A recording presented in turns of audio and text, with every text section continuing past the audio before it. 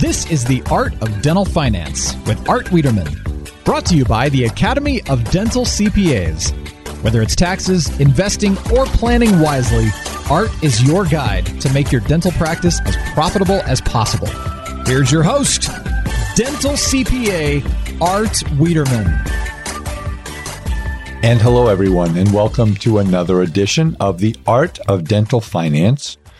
I'm your host, Art Wiederman. I'm a CPA, a certified public accountant. Somebody once told me that CPA stands for cleaning, pressing, and alterations. I thought that was pretty funny, but again, that's as funny as accountant's humor gets. I'm a dental-specific CPA located in Southern California. Our CPA firm, I'm a partner at HMWC CPAs and Business Advisors, represents about 250 dentists, probably close to 200 dental practices, mostly in Southern California. And I am also a proud member of the National Academy of Dental CPAs, the ADCPA, which is a great organization of 24 CPA firms across the United States, of which I am one of the founding members, and we're in Southern California. And we represent over 9,000 dentists. So if you're not working with a dental-specific CPA, please go to our website at www.adcpa.org. Well, today is a big podcast, big, huge, bigger than you may have ever seen before. You think the Super Bowl is big? They only have 2 or 3 billion people that watch it. That's nothing. The Academy Awards, not a chance to compete with what I've got for you today. Maybe the final episode of Game of Thrones, and I could never get into Game of Thrones. My wife and my kids and everybody I know did, but it's just, I don't know. What can I tell you? But that was big apparently, and this dwarfs it by light years. What we're doing is today you got me, and it's Art Wiederman's 2019 year-end tax planning show. That's why I say nothing is bigger than this, because what we're going to do here is we're going to save you money. You can't save money watching the Super Bowl unless you bet on the right team.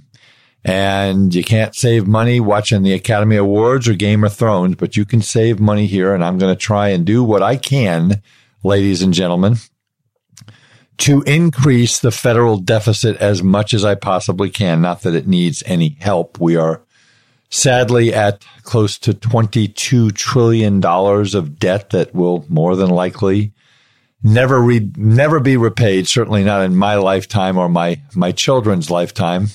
That's another conversation for another day. But we're going to talk about what we can do. This show is being recorded in mid-November of 2019, and it will go up in mid-November.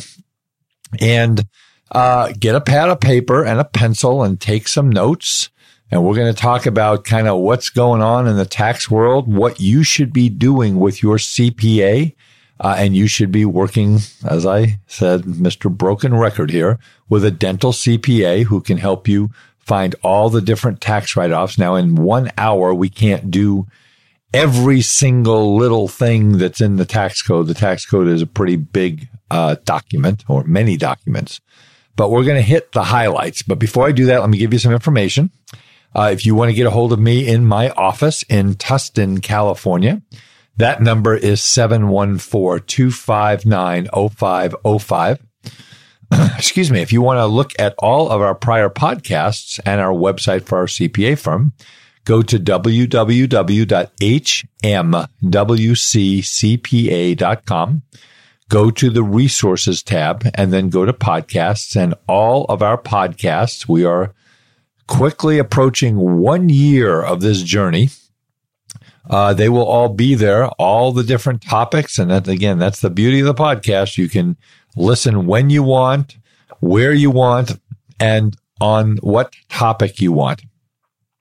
So again, you want to if you want to Gmail me, let's try that one more time. If you would like to contact me via email, I'm at artwiederman@gmail.com. You have a question, we'll, bring it up on the air if it's appropriate, or I'll just be able to answer it for you. And again, like I mentioned earlier, if you're looking for a dental specific CPA, go ahead and take a look at our website, which is www.adcpa.org.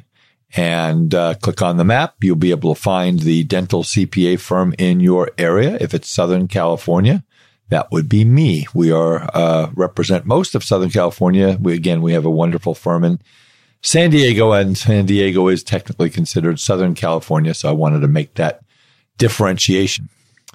So let's start talking about tax planning. Now, tax planning is very important because the law doesn't require you, but it allows you to pay the minimum amount of, and we're talking here federal income tax, the minimum amount of federal income tax pursuant to the Internal Revenue Code. Now, the Internal Revenue Code is part of the federal law. And if you have trouble sleeping, just Google Internal Revenue Code and start reading. It starts with Section 1, which talks about the tax rates and everything, and it goes up. I think there's about 10,000 sections. Literally, it's huge. It has to cover everything in life. So, that's what takes care of tax law. And tax law is pretty much made by Congress. Not pretty much. It is made by Congress. So let's think about where we are and where we've come from. So, and again, folks, as you know from before, I do not make political comments. I will only bring up political parties or names of people as it relates to how the tax law is formulated. So right now we are under a Republican president. We have a Democratic House of Representatives, and we have a Republican majority in the United States Senate, which means that neither party has a majority. So we did have all Republican House of Representatives, Senate, and presidency up until last November when the Democrats took over the House in the elections of the midterms. So President Trump and the Republicans were able to pass the Tax Reform Act, the 2017 Tax Reform Act, the Tax Cuts and Jobs Act of 2017. It was enacted in the last 2 weeks of 2017. And it cut tax rates to historic lows. Now, again, whether there is talk of impeachment of our president at this moment, whether that happens or not, you will still have a Republican in the White House up until at the very earliest, January 20th of 2021. What does that mean? Again, we will have a Republican president. We will have a Democratic House and a Republican Senate. And what that means, ladies and gentlemen, is it means that the tax law that is in effect for 2019, which is what we're going to talk about now, will also be in effect for 2020. And it will probably be in effect for some part of 2021. Now, again, if President Trump is reelected or we end up with if you will, a mixed bag in the Congress, Republican or Democrat, you're probably not going to see a whole lot of changes. So if you are going to do any kind of tax planning as far as taking income in, that could be selling your dental practice. That could be selling a piece of real estate. That could be taking larger distributions from your individual retirement account or your qualified profit sharing plan or defined benefit plan. What that means, folks, is that you probably want to generate that income in either 2019 or 2020. And the reason I say that is that if we do have a Democratic president and a Democratic Congress in 2021, which would be January 20th, I think Congress takes office right around the 1st, and the president, if it was a Democratic president, would be inaugurated January 20 of 2021. Generally, they don't walk in there on the first day and say, okay, the tax law is changing. It takes several months. And the Democrats have indicated that tax rates will go up for higher income people. And that is what they're going to do. We don't know if they get in what they're going to do. So that's why I am telling my clients that if you have a significant taxable event that you think is going to happen in the next 1 to 2 to 3 years, from a tax standpoint, not necessarily from a financial standpoint, you might consider generating that event, if you have any control over it, in either 2019 or 2020. Again, no intention of getting into any politics. Everything I say is this is what it is. So that's what I want you to be thinking about. And again, if you have a significant deduction that you're looking at, if you don't need it in 2019 or 2020, and it's pretty flexible, like let's say, for example, maybe you're going to make a significant donation to your alma mater's endowment fund or their building fund or something like that. Charity is a good example here. Again, if we have a Democratic president and Congress, you're probably going to see rates go up. So that deduction will be worth more if the tax rates go up. So it's a math problem like I always talk about. So with that in mind, let's start with some basics on taxes. I want to explain, and this is really important to understand, the difference between a marginal tax rate and an effective tax rate. Now, everybody, they say to me, well, I'm in a 60% tax bracket, or I'm in a 50% tax bracket, or I'm in a 30% tax bracket. Well, right now, folks, I'm going to tell you what tax bracket that you're in. So we got two different ways to evaluate your tax bracket. The first one is called your marginal tax bracket. Now, for 100 years, as long as we've had taxes, I think it was 1914. So 105 years, I guess.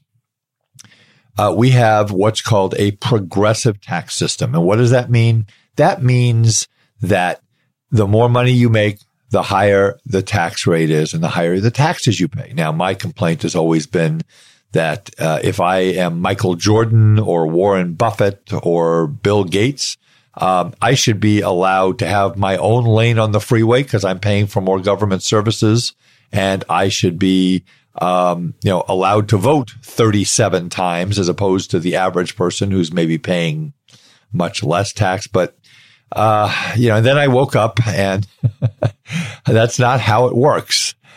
We all get equal access to government services, but in a progressive tax system, the people that make more money pay more money. So your marginal tax bracket means that when we calculate your taxes, you basically have your income from your dental practice and your capital gains and any income from rental real estate. We subtract from that what we call adjustments to income. And those are things like self-employed health insurance and your self-employed retirement plan if you're not incorporated, and alimony if you have to pay alimony. And that brings us down to adjusted gross income, which is a very important number, which we're going to talk about here. Then from adjusted gross income, we take itemized deductions, and then you have taxable income after that. We no longer have personal exemption deductions. Those went away in 2018. So now we compute our tax, and this is your marginal tax bracket. So let's assume that you have a taxable income of $100,000. You will, and all the numbers I give you today are going to be from married filing joint. That does not mean that I am discriminating against single or head of household. It's just that if we read all those numbers for the different things I'm going to talk to you about today, it would take 3 hours. So for a married couple, if you have taxable income of $100,000, you're in a 22% marginal rate. That means that when you earn $100,001, that $100,000 and first, that next dollar is going to be taxed at 22%. So your marginal rate is the rate of tax that you pay for every additional dollar of income. So let me go through the marginal rates real quick. For the first $19,400 of taxable income, you're paying 10%. From $19,400 to $78,950, you're paying 12%. From $78,950 to $168,400, 22%. $168,400 to $321,450, 24%. $321,450 to $408,200, 32%. $408,200 to $652,350 is 35%. And the highest marginal rate for anybody whose taxable income is over $652,350. That is 37%. These are, folks, the lowest tax rates that you're ever going to see. The other cool thing is that everybody would be in these marginal rates and they would all say, oh, well, I'm subject to the alternative minimum tax. Well, for the most part, the alternative minimum tax under the current tax law is no longer an issue for dentists because they significantly raised the exemption.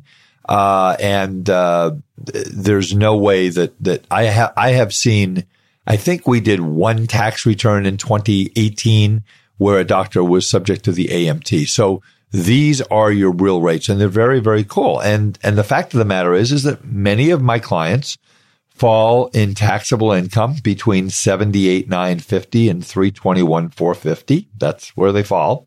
22 to 24%. That's very, very cheap tax dollars. Now, so that's the marginal rate. So if your taxable income is $250,000 and you say to me, Art, I'm going to sell, I'm going to generate an ordinary income item. I'm going to get a bonus of $100,000. I'm at $250. Now I'm going to go to $350. How does that work? Well, remember the marginal rates. So for the $250, from $250 to $321,450, so that's $71,450, you'll pay 24%. And then from $321,450 to $350, that's my $100,000 bonus, I'm going to pay 32%. So obviously in a tax planning situation, when you're planning your distributions from your retirement plans or how much money you're going to make from your dental practice, we want to keep you below that next highest marginal rate. So I want you to be in the 24% because again, if I keep your income under 321, you're not going to get to the 32 and every additional dollar is at 32. And that's a big jump, is 8%. Now, your effective tax rate is another conversation that we have to have. If your taxable income is $200,000 and you pay, let's say you pay $40,000 in federal tax by using all these marginal rates. Because remember, some of your income is taxed at 10, some is at 12, some is at 22, some is at 24. If you have $200,000 of taxable income, 20% of that is $40,000, then you are in an effective tax rate of 20%. That's probably more realistic to say what's my tax rate? It's the amount of the percentage by taking the amount of actual tax divided by the amount of your taxable income. And for most of our clients, that's going to fall between 15 and 22, 23%. Now, obviously, if you are a high earning multi-practice owner, making $2 million a year, that marginal rate is very likely to be higher than 22, could be 24, 25, up to, I've seen as high as 30. Again, the more money you have in the 37% rate, the more your tax is going to be. So that's marginal and effective. So what we want to do, folks, is when you're sitting down with your accountant and you're planning and you say, well, I'm thinking about making a $50,000 charitable deduction. We'll get to that in a second. How is that going to affect me? If I'm in the 12% bracket this year, but next year my practice is going to explode because I got a big marketing plan coming out, and I've started doing some new procedures in my practice, or I'm getting a lot of new patients. I guess that's the effect of a marketing plan. Then we might want to hold on to that because I don't want that deduction at 12%. That also goes for you folks that have either built out a new office or expanded. You know, let's say you start up a practice. And when you start up a practice in Southern California, it costs about $500,000. Now that depends on a gazillion things. Don't sit there and send me an email and say, Art, I built my office for $250,000. Well, maybe you did. But in my town, when you look at leasehold improvements, equipment, et cetera, it's about, $400,000 to $500,000. Well, if I'm just starting out or I'm not making a lot of money, I don't want to take those deductions in 2019. I want to spread them out. So I might not take the bonus depreciation. And we'll talk about that in a little bit. So these rates are very important to understand. If you're in a low bracket this year, what do you want to do? Accelerate your income and put off your deductions. If you're in a high bracket this year, but maybe you're going to retire next year. We had a doctor that was in the office the other day that he sold his practice. He's going to have $1 million of taxable income this year. Well, that's good for him. We like that. He sold his practice. He got a good price. but then next year he's going to have virtually nothing. Well, we're going to basically accelerate our deductions into this year and push other income off into next year when he's in a much lower bracket. Okay, let's talk about capital gains here for a minute. So a capital gain is the sale of a capital asset. Now, for all of us, I mean, capital assets can be pretty much anything, but for the most part, in my world and in your world, here's what capital gains are. Capital gains are the sales of stocks or bonds or mutual funds or securities.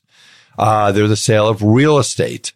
Those are generally the things, and the sale of goodwill or in your dental practice is long-term capital gain. So when we're talking about capital gains are taxed at a much more favorable rate. Some of the Democratic, again, not a political comment, a fact. Some of the Democratic contenders are talking about raising the capital gains rate. They don't think it's fair that if you earn income, you're taxed at 37%, but if you generate capital from investments, you're taxed at a much lower rate. So there's a real trick here, folks, that you can play with. For the first $78,750 of taxable income, you have zero. Yes, that's zero. If any of you ever watched the movie Animal House, and it's one of my favorites of all time, John Belushi, the late John Belushi, who was Mr. Blutowski, who was in the principal's office, and they were reading off the grade point averages, and his grade point average was 0.0. Well, that's what this is, 0.0 tax. So, for example, let's say you bought a practice. I mean, you started a practice. You made $150,000 as an associate. You start a practice. You get all these write-offs. Well, we can play with your income. We can play with the depreciation deductions. We can take some bonus. We can take some 179. We can take 50% instead of 100% bonus. We can get your taxable income to whatever we want. So let's say we can get your taxable income down to $20,000 and you're married. Well, and let's say that Grandma left you some Apple stock. God bless Grandma. I need a grandma like that. My mother left me all of her debts. That's what she put in her will. No, I'm just kidding. That's what she just told me. That's not what was in her will, but that's what she told me just to annoy me. And she did a good job. Mom, I love you. Let you rest in peace. So, let's say we're at $20,000 and Grandma gave you, Apple stock, $500,000. She left you in her will. She just died, or an aunt or something like that. So if your taxable income's 20 and this limit for 0% is 78, I can sell Apple stock with a gain of up to $58,750 and pay 0% tax. So you want to talk to your accountant about that. Can we get into the 0% tax bracket? It's a nice little trick. Now, for those of you who are not there, taxable income from $78,750 to $488,850, you will pay a 15% tax. So maybe you've sold your practice this year and we're selling goodwill, which is long-term capital gain. Do we want to do some charitable giving? These are things that we need to talk about, folks, in tax planning. Very important. Okay. And over $488,850, we're talking about 20% capital gains rate. Now, if you sell something for a loss, let's say, again, I had a doctor who was in the other day. He's got $600,000 of capital gain from the sale of goodwill. He called me up. He says, I've got $40,000 of losses. If you sell stock at a loss, you cannot buy it back for at least 31 days. I would wait 32 just to be safe, because that's called a wash sale. So you sell stock that's gone down. You buy it back in 20 days. The brokerage will put it as a wash sale and you will not get that deduction. Okay. All right. Let's talk about some other places that we can save some taxes. The biggest place, quite frankly, folks, is in your business. It's in your dental practice.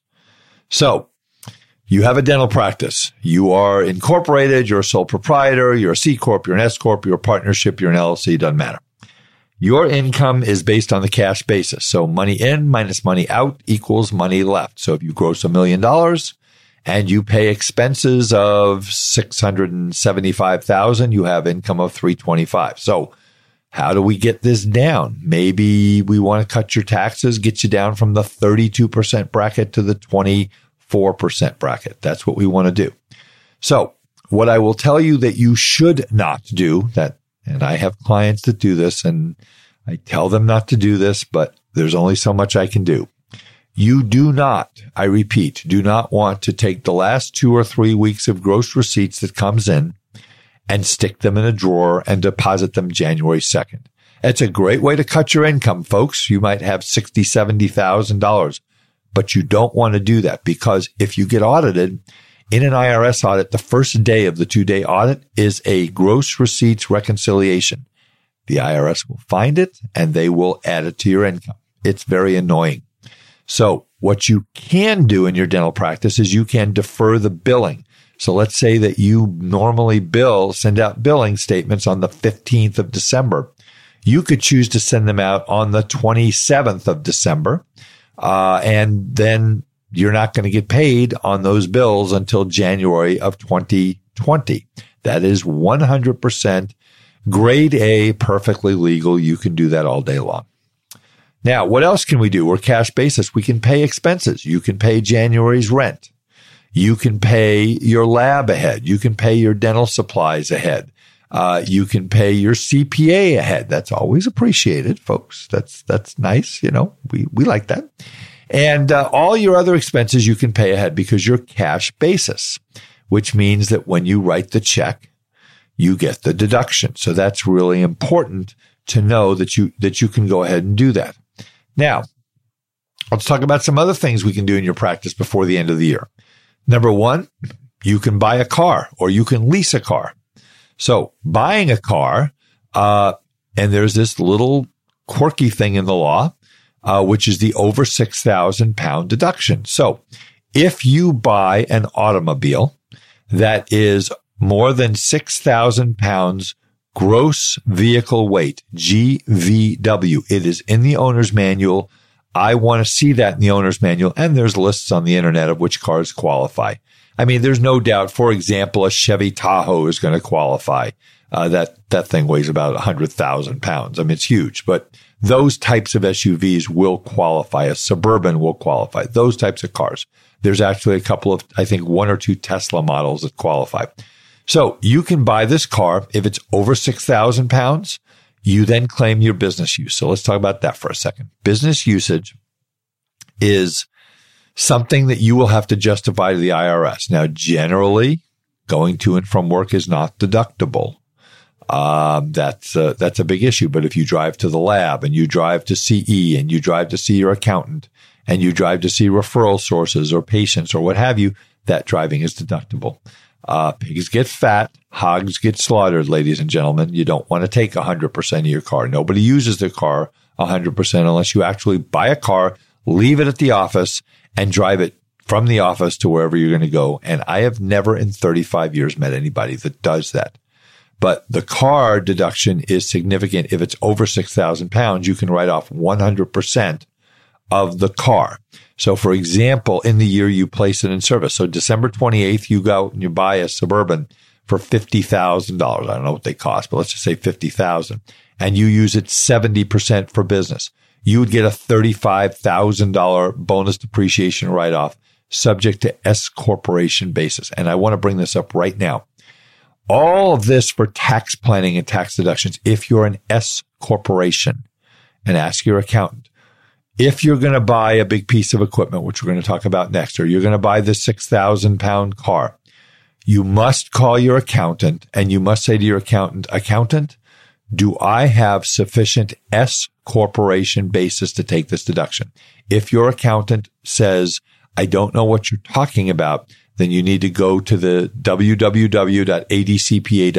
and find one of us at the ADCPA because we live and breathe this stuff.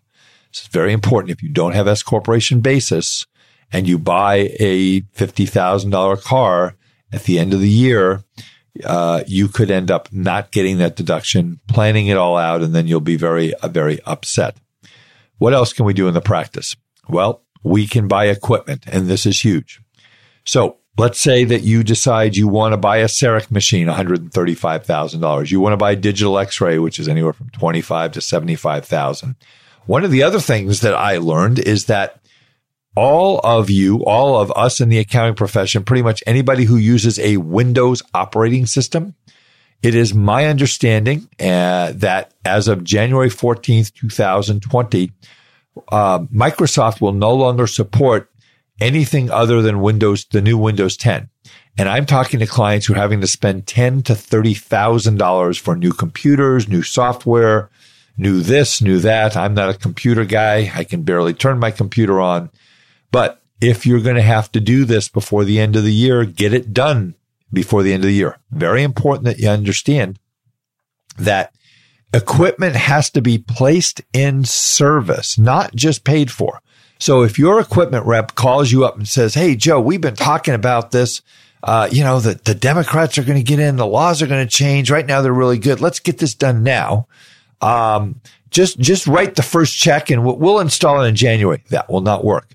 The equipment must be installed, must be ready for use, what's called placed in service. Very, very important that is done. That's another thing. If you're building out a new dental office, ladies and gentlemen, what you might want to think about doing is if you've spent $200,000 on equipment, that's, chairs, units, digital x-ray, look at your tax liability. Maybe you place part of those units and chairs in service the week between Christmas and New Year's, and the rest of it the first week of January. That is perfectly legal, absolutely legal. I will go to the mat for you on that one, I promise. So these are the things you need to talk to your CPA about. So you can buy this equipment. You place a CEREC machine in service on the 29th of December. Again, if you're an S corporation, you need basis. If you're a limited liability company, partnership, sole proprietor, you will automatically get basis and you will be able to write them off, assuming that you are personally liable or you paid for the unit out of your own money. But if you're an S corp, you've got to have basis in the unit. And that's something that, again, we can talk about. You could get $135,000 write-off. We had one of our doctors who bought one of these units and it was that amount of money. And we literally played with the taxable income. It took more of our time, but we were able to take a significant amount of that deduction and push it into the next year when they had their best year ever. And in the current year, they weren't doing as well and they wouldn't have gotten as much of a benefit based on the marginal rates I talked about earlier. So dental equipment, furniture and fixtures, all these things are definitely things that you want to be thinking about before the end of the year. That's the conversation that we always have in our year-end meetings. And by the way, let me take a step back for a second. Folks, we work very, very hard in our office, as do all of our ADCPA members, to make sure that every single client is contacted and has a year-end meeting. Some have year-end meetings, some do mid-year meetings. It just depends on the CPA. We do a projection in January. We, for most of our clients, we at least try and get a hold of them and we try and do a mid-year review. Sometimes it's not necessary because we kind of know that they're about where we thought they were going to be. And then we do a very detailed projection for every single client at the end of the year. And if your accountant is not meeting with you before the end of the year, folks, give one of us a call. Give me a call. This is what we do. We work very, very hard. My life in November and December is not mine. I've got meetings coming out of my ears, literally. I mean, I was talking to one of our ADCPA members and he told me he's got 120 meetings between November 1 and December 31st. And I go, oh my goodness, your head's going to explode. And it's tough, but that's what we do. So we talked about auto, meals and entertainment, folks. Those rules changed. Entertainment no longer deductible. Football games, basketball games, that kills me because I love those. No longer deductible. Meals to take out your referral sources and everything, 50%. So when you do your Quicken or your QuickBooks or you send your stuff to the accountant, make sure you break out meals from entertainment, because if you lump them all together and you call it entertainment, the accountant is not going to write them off because they're not deductible. Very important to think about. So we talked about that. We talked about S corporation basis. That's a lot of stuff we can do in the practice for the end of the year. Again, just look at where you're at, plan your income and expenses accordingly because you do control a bunch of it. Okay, let's talk about itemized deductions for a minute. Now, for years, everybody would be itemizing their deductions because you live in California, you live in New York, you live in Ohio, you live in a high tax state, Illinois. You live in these high tax states and you're paying $20,000, $30,000, $40,000, $50,000 or more in state income tax. Well, they changed that with the 2017 Tax Act. You are now allowed to deduct, and this includes state income taxes, real estate taxes, and auto licenses, no more than $10,000 in what they call the SALT deduction, state and local taxes. That was very, very upsetting to the people in California, in New York, in Illinois, in the high tax states, because that absolutely hurt. Now, it didn't hurt as much with the repeal of the alternative minimum tax, but it did hurt. So there's no reason we used to tell our clients, we used to say, oh, just make sure you prepay all your state income tax before the end of the year. Well, you don't need to do that anymore, folks. You're going to probably be at $10,000. There's no reason to prepay your real estate taxes before the end of the year.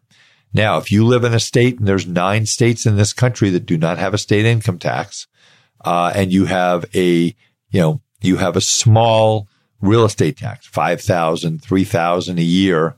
If you do, I hate you because the state's taxes are very high. Texas is very high.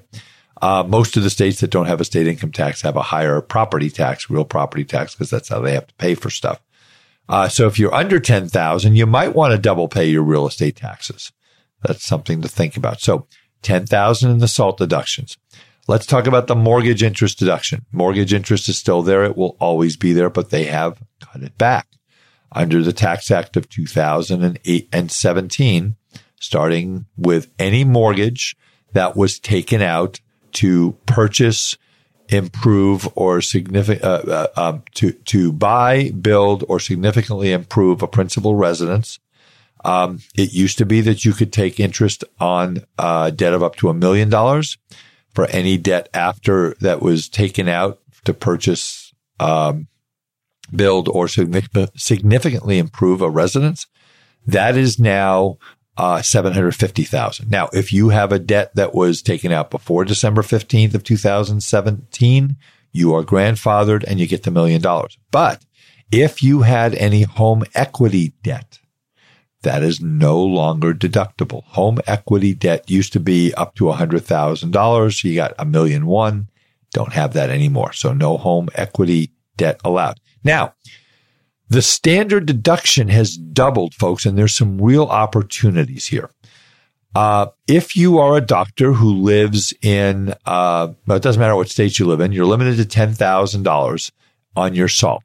Maybe your house is paid off. And again, when I talk about how much you give to charitable giving is a very, very personal, spiritual thing. And I do not ever comment about how much or how little my clients give. All I say is, if you gave an extra $50,000, this is what it saves you in taxes. So let's say that you don't give. Maybe you give $2,000 a year. So your total deductions are really going to be, they're going to be $10,000 for the SALT deduction, state and local taxes, nothing for home mortgage interest because your house is free and clear. And then maybe $2,000 for charitable donations. So you have a total of $12,000. So what does that mean? That means you're going to get a standard deduction. And the standard deduction is going to be $24,000. I mean, it's $24,000. It's actually $24,400 for a married couple for 2019. So if you say to me, Art, I want to give $1,000 additional to my church, I'm going to say, not going to help you. But let's say here's a perfect example. The University of Southern California Trojans play football in the Los Angeles Memorial Coliseum. The Los Angeles Memorial Coliseum and USC just went through a significant remodel, basically building luxury boxes, which is what all stadiums do these days to generate revenues. So I had a client who called me up and he said, Art, I want to give, I'm giving $50,000. I'm going to give it $10,000 a year for 5 years. I said, no, you're not. He says, why? And I said, because if you give it at 10,000, your house is paid for. You get the SALT deduction. You will get no benefit. I want you to do it all in 2018. And that's exactly what we did. Actually, we did in 2017 because that deduction went away. But the example is of the bunching of the deduction. So let's say we're talking that you want to give $50,000 to your church's building fund. Well, you don't want to give $10,000 a year for 5 years because you won't get a deduction. Give the whole $50,000 now, so we go over the standard deduction of $24,400, and then we get a tax benefit. Again, if you have $10,000 in home mortgage in the state and local taxes, and you have no home mortgage interest and $2,000 in donations, and you give $10,000 a year, and you're married, now you're at $22,000, and your standard deduction's $24,400. You get no tax benefit because you get the higher of the standard or the itemized. So you want to talk to your accountant about bunching your charitable contributions. Very, very important thing to do. If you're over 65 or you're blind, you add $2,600 for married filing jointly. Now, here's what this standard deduction is really cool for. Paying our children. Now, I personally believe that our children should pay us for the privilege of raising them, but they don't quite see it that way, but it is what it is, folks. So let's say you have children that work in the office. Now, they could be working over the summer. They could be working at home, stuffing marketing envelopes. They could be helping you with social media. I mean, several years ago, I have a very, very dear friend. My friend David Aronson is a clinical psychologist. We've been friends for 25 years. He has a son. His son is now, I think, almost 30. But when he was 12, this kid, Neil, was a brilliant kid. He's still brilliant, but he was brilliant back then. So I actually hired him to help me do my PowerPoint presentations because I'm worthless on PowerPoint. And he did a job that an adult would be proud of. So our kids know so much about this social media and Facebook and Instagram and Twitter and YouTube and all this stuff that happens out there. Why not pay them to help you with your social media? We can pay our children up to $12,200. That's the standard deduction for single people, and they won't pay a dime. So let's say you pay your son, your 15-year-old son, $10,000 for a service that you might have paid to a marketing company, helping to set up your website, helping to set up your social media, all these things that you need done. I'd rather pay my kid than to pay somebody else if they can do as good of a job, and many of them can. So you get a $10,000 deduction. Maybe you're in a 32% federal, 8% state, 40% deduction, 40% bracket, and your child pays no tax. So think about it this way. You pay $10,000. You get a 40% deduction, so that saves you $4,000 in tax. And on the other side, your child gets that money, and they pay nothing. 0.0, folks, right? So you just saved $4,000, and we got your son or daughter $10,000. Maybe that money goes into a college fund. Maybe it goes into a Roth IRA. Who knows? Those are the things that we want to talk about. So those are the business, those are the deductions for itemized deductions. The rest of the time, I want to talk about a couple of things. And the main thing that I really want to talk to you about is I want to talk to you about the retirement plans in Section 199A. So you are allowed this year to set up a retirement plan. There's another thing you can do in your practice. If you don't have a retirement plan, it's too late in November to set up a simple IRA. Those have to be set up by October 1st. But for next year, if you want to set one up, you certainly could, and you can defer from your salaries $13,000 a year, $16,000 if you're over 50. But if you don't have a retirement plan and you want to set one up before the end of the year, you can, a profit sharing plan with a 401k. So here's what we can do. We can put, we can go ahead and set up the profit sharing plan. The maximum you can put into profit sharing for this year is $56,000, of which $19,000 is a 401k, and the rest is going in for profit sharing. If you have a big income this year, maybe you put more into your retirement plan, or maybe you set up a retirement plan. You have until the due date of your tax return, including extension. So for many of my clients, we just finished the October 15th deadline. They finished funding their retirement plan either September 15th or October 15th, and they got a big deduction. So that's another thing you can do in your practice is set up or fund a retirement plan. One of the great strategies I use with doctors that are 3 to 5 years out from retirement who are doing really well at their peak earning years is we'll set up a defined benefit plan. And we'll fund it maybe $100,000, $125,000 a year if they have the money for 3 or 4 years, and set the formula so that in year 3 or 4, when they sell and they get a big hit of income, we can dump a bunch of that income in. We did that with a specialist, with a couple of specialists this year. One of them, we put in $155,000 for 3 years, and then we knew he was going to sell, and he got about $370,000 going into the plan, and we really deferred taxes. Remember, you don't permanently save taxes, you defer them. So please look at a qualified retirement plan. So in the time we have left, we're going to talk about the Section 199A deduction, which is huge for dental practice owners, as well as the child tax credit.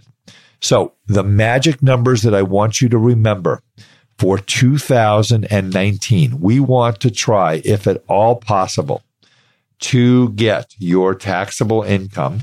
Now, this is, remember, we talked about taxable income is gross income minus adjustments, minus itemized deductions, under $321,450. That's indexed from 315 from 2018, $321,450.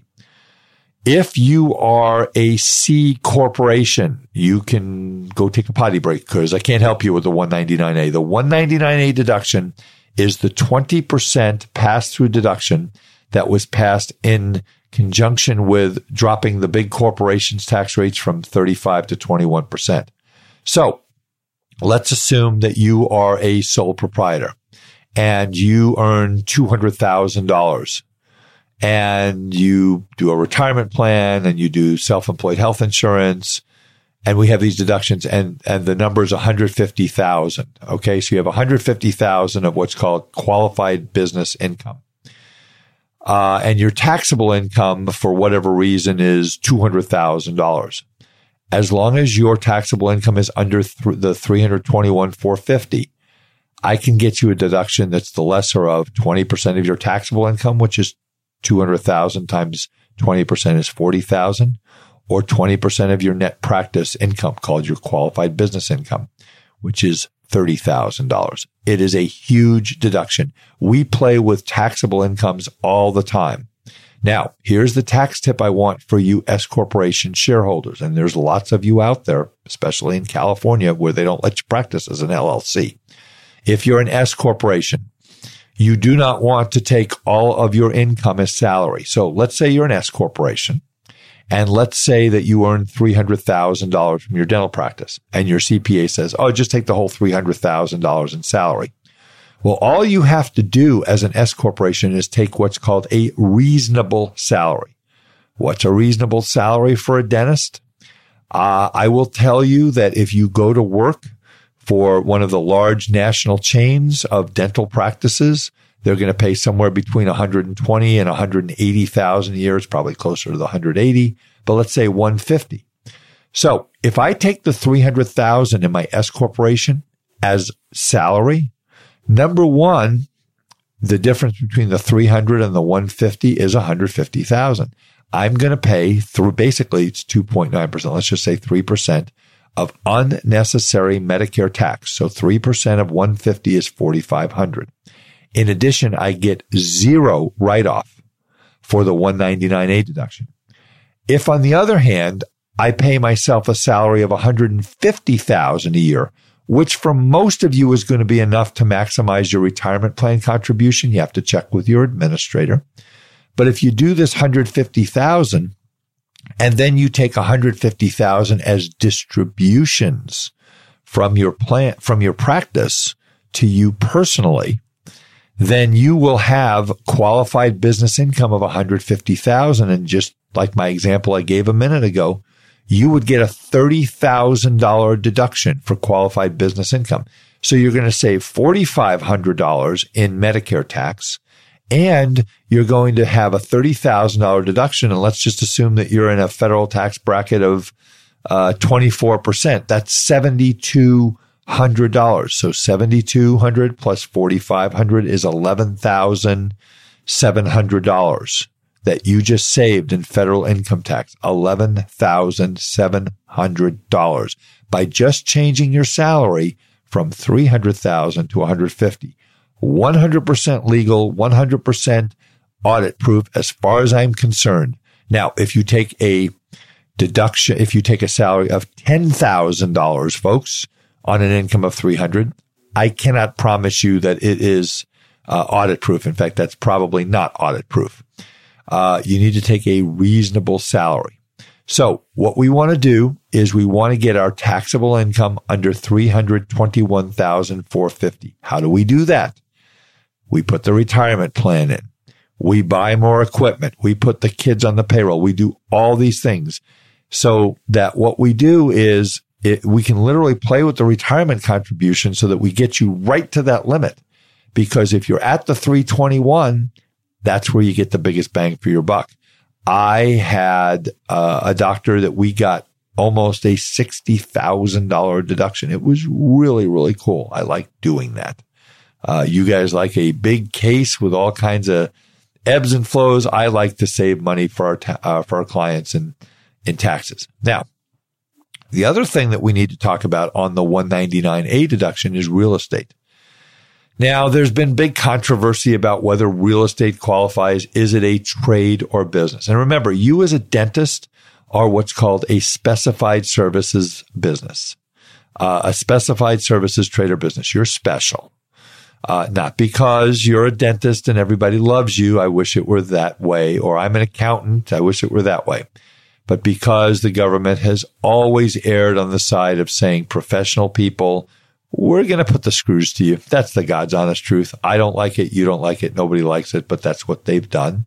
And until they come up with a better system, that's the way, that's the way it's going to be. So the specified services income trader business is the 321. We want to keep our taxable income underneath that number. So on the real estate part, is that a trader business? Well, there are literally thousands of court cases out there that talk about the fact that real estate is a trader business. So here's the deal. If you own real estate, folks, if you own it under a triple net lease, you want to change that to a full service gross lease. If all you're doing is collecting rent and that's all you show and there's no expenses for maintenance, repairs, cleaning, taxes, insurance, raise the rents and charge and pay those expenses yourself. You will get the 199A deduction. There are safe harbors for real estate, which you have to be an MIT graduate to figure out. We don't use them. We have taken the position that most all of our real estate, unless it's under a triple net lease, qualifies. Now, the regulations that came out, they brought out regulations on this in January of 2019. I have nothing to do in January of 2019. Folks, I just go to the beach and play golf all the time. And same for February and March. That was sarcasm, by the way. We're real busy. And they brought these 184 pages of regulations out. They basically said that if you own your dental office and you rent it to you personally own it or you own it in an LLC. And by the way, if you don't own it in an LLC, you need to own it in an LLC for liability reasons. So you rent your dental office to your professional corporation or to your LLC dental practice. You want to, the regulations basically said that we are, that it rises to the level of a trader business. So we don't have to worry about any of the safe harbor rules or anything. It rises to the level of a trader business because you are using it in your business and they consider that trader business. However, it is subject to the $321,000 of taxable income limit. So again, doctors, if you're renting your suite to your practice and you're having the practice pay all the expenses, raise the rent, add in all of the expenses. So let's say you were paying, it was $4,000 a month in rent and the practice was paying everything, the taxes, the insurance, the repairs, the cleaning, etc. So now what I want you to do is I want you to raise your rent to $5,000 a month. And then I want you personally to pay those expenses. You end up exactly in the same place financially as you did when you were getting $4,000 because it's all the same pot. But what it does is it gives you a net income of maybe $20,000, which is qualified business income if you're under $321,500. So everything that you can do, put the kids on the payroll, set up and maximize the retirement plan, buy equipment. Maybe you stage your equipment purchases over 2 or 3 or 4 years. So every year we're buying $20,000, $30,000, $40,000 worth of equipment. You want to do that. So the 199A deduction, ask your accountant about it. Am I qualified for the 199A?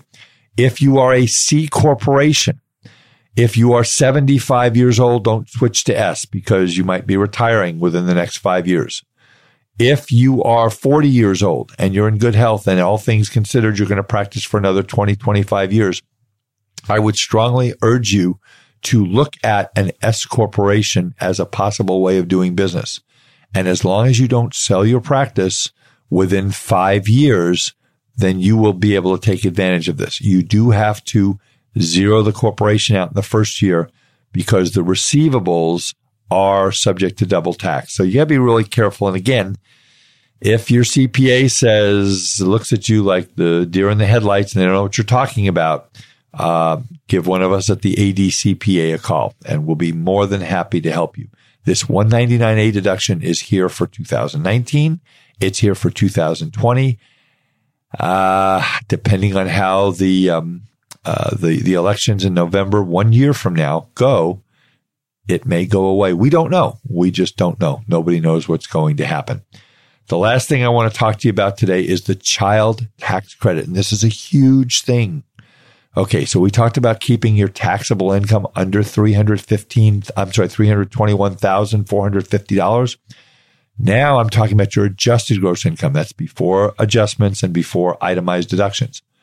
If you have children under the age of 17 and they are your dependents and they live with you, okay, you will get a child credit. Now, remember, a credit is different and much better than a deduction. If I get a deduction for $1,000 and I'm in a 32% marginal tax bracket, like we were talking about earlier, that saves me $320 in taxes because I take the deduction times the tax bracket, and that's what I get as a tax savings. But if I get a credit against my tax for $1,000, that saves me, drumroll please, wait for it, $1,000. So $1,000 credit is better than $1,000 deduction any day of the week. So if you have 4 children under the age of 17 and we can get, and your adjusted gross income is $420,000, folks, put the kids on the payroll, buy some equipment, because if we can get that adjusted gross income under $400,000 for those 4 kids, that's $8,000 of income tax that the government isn't getting from you. We have reduced your tax liability by $8,000. And that's the child tax credit. Wow, that was a fast hour. Gosh, I wish it went slower. Maybe I need to slow the clock on the recorder down. Ladies and gentlemen, I hope this is helpful for you. Please make sure you call your CPAs. Go get your taxes planned out. Spend a couple of hours, honor their time. We CPAs, and I will speak for all of us, we work very, very hard. We try really hard to do the best we can for our clients, just like you do for your patients. Sit down with your CPA. If your CPA isn't giving you advice, or they're not calling you, or they don't know what's going on, or they don't understand any of this, give me a call, and I'll give out my information here in a second, or a member of the Academy of Dental CPAs. So again, my number in Tustin, 714-259-0505. Website, www.hmwccpa.com. If you want to see all the past podcasts, go to the resource page, go to the podcast link, and all of them are there, including this one, which will be published in mid-November. If you want to email me, Art Wiederman, Wiederman. The state of New York spelled it wrong when I was born on my birth certificate, but they fixed it. artwiederman@gmail.com. And if you're looking for a dental specific CPA anywhere in the United States of America, please look up on the internet, adcpa.org. Look at the map. Look at the members directory. Pick the member in your area. Call them. Tell them you listen to the podcast and that you want some help. You will not be sorry. I, again, want to thank all of you for the honor and privilege of being able to do this podcast. We have gotten more and more every week. I get people calling, I heard your podcast. I think it's great. I think it's wonderful. I listened to this one. I had one new client who said, oh my God, well, in podcast number 16, I did this. And in podcast number 17, I took this advice. And I said, you need to get more hobbies or something like that. I like people listening to my podcast. You just have to do it all the time. But thank you so much for listening. I really appreciate it. Please tell all your friends about our podcast. Please write a review. You can get our podcast through iTunes. You can get it through your iPhone, through your Android, through YouTube. Just Google The Art of Dental Finance. Very excited. Again, we'll have some news for you, but probably before the end of the year about the podcast that we're expanding it. And it's great. I can't wait. So again, folks, go to your CPA, do your tax planning. Let's save some money. Let's raise that deficit. Let's take that money so you can put it in your pocket, fund your retirement, put money away for your kids' college education, save and pay down your credit card debt. You know how I feel about credit card debt. Pay down your home mortgage and get to financial freedom so that you're going to work because you want to, not because you have to. So that's my story, and I'm sticking to it for this edition of The Art of Dental Finance. That's it for today with Art Wiederman, CPA. Thank you so much for listening, and we'll see you next time. Bye-bye.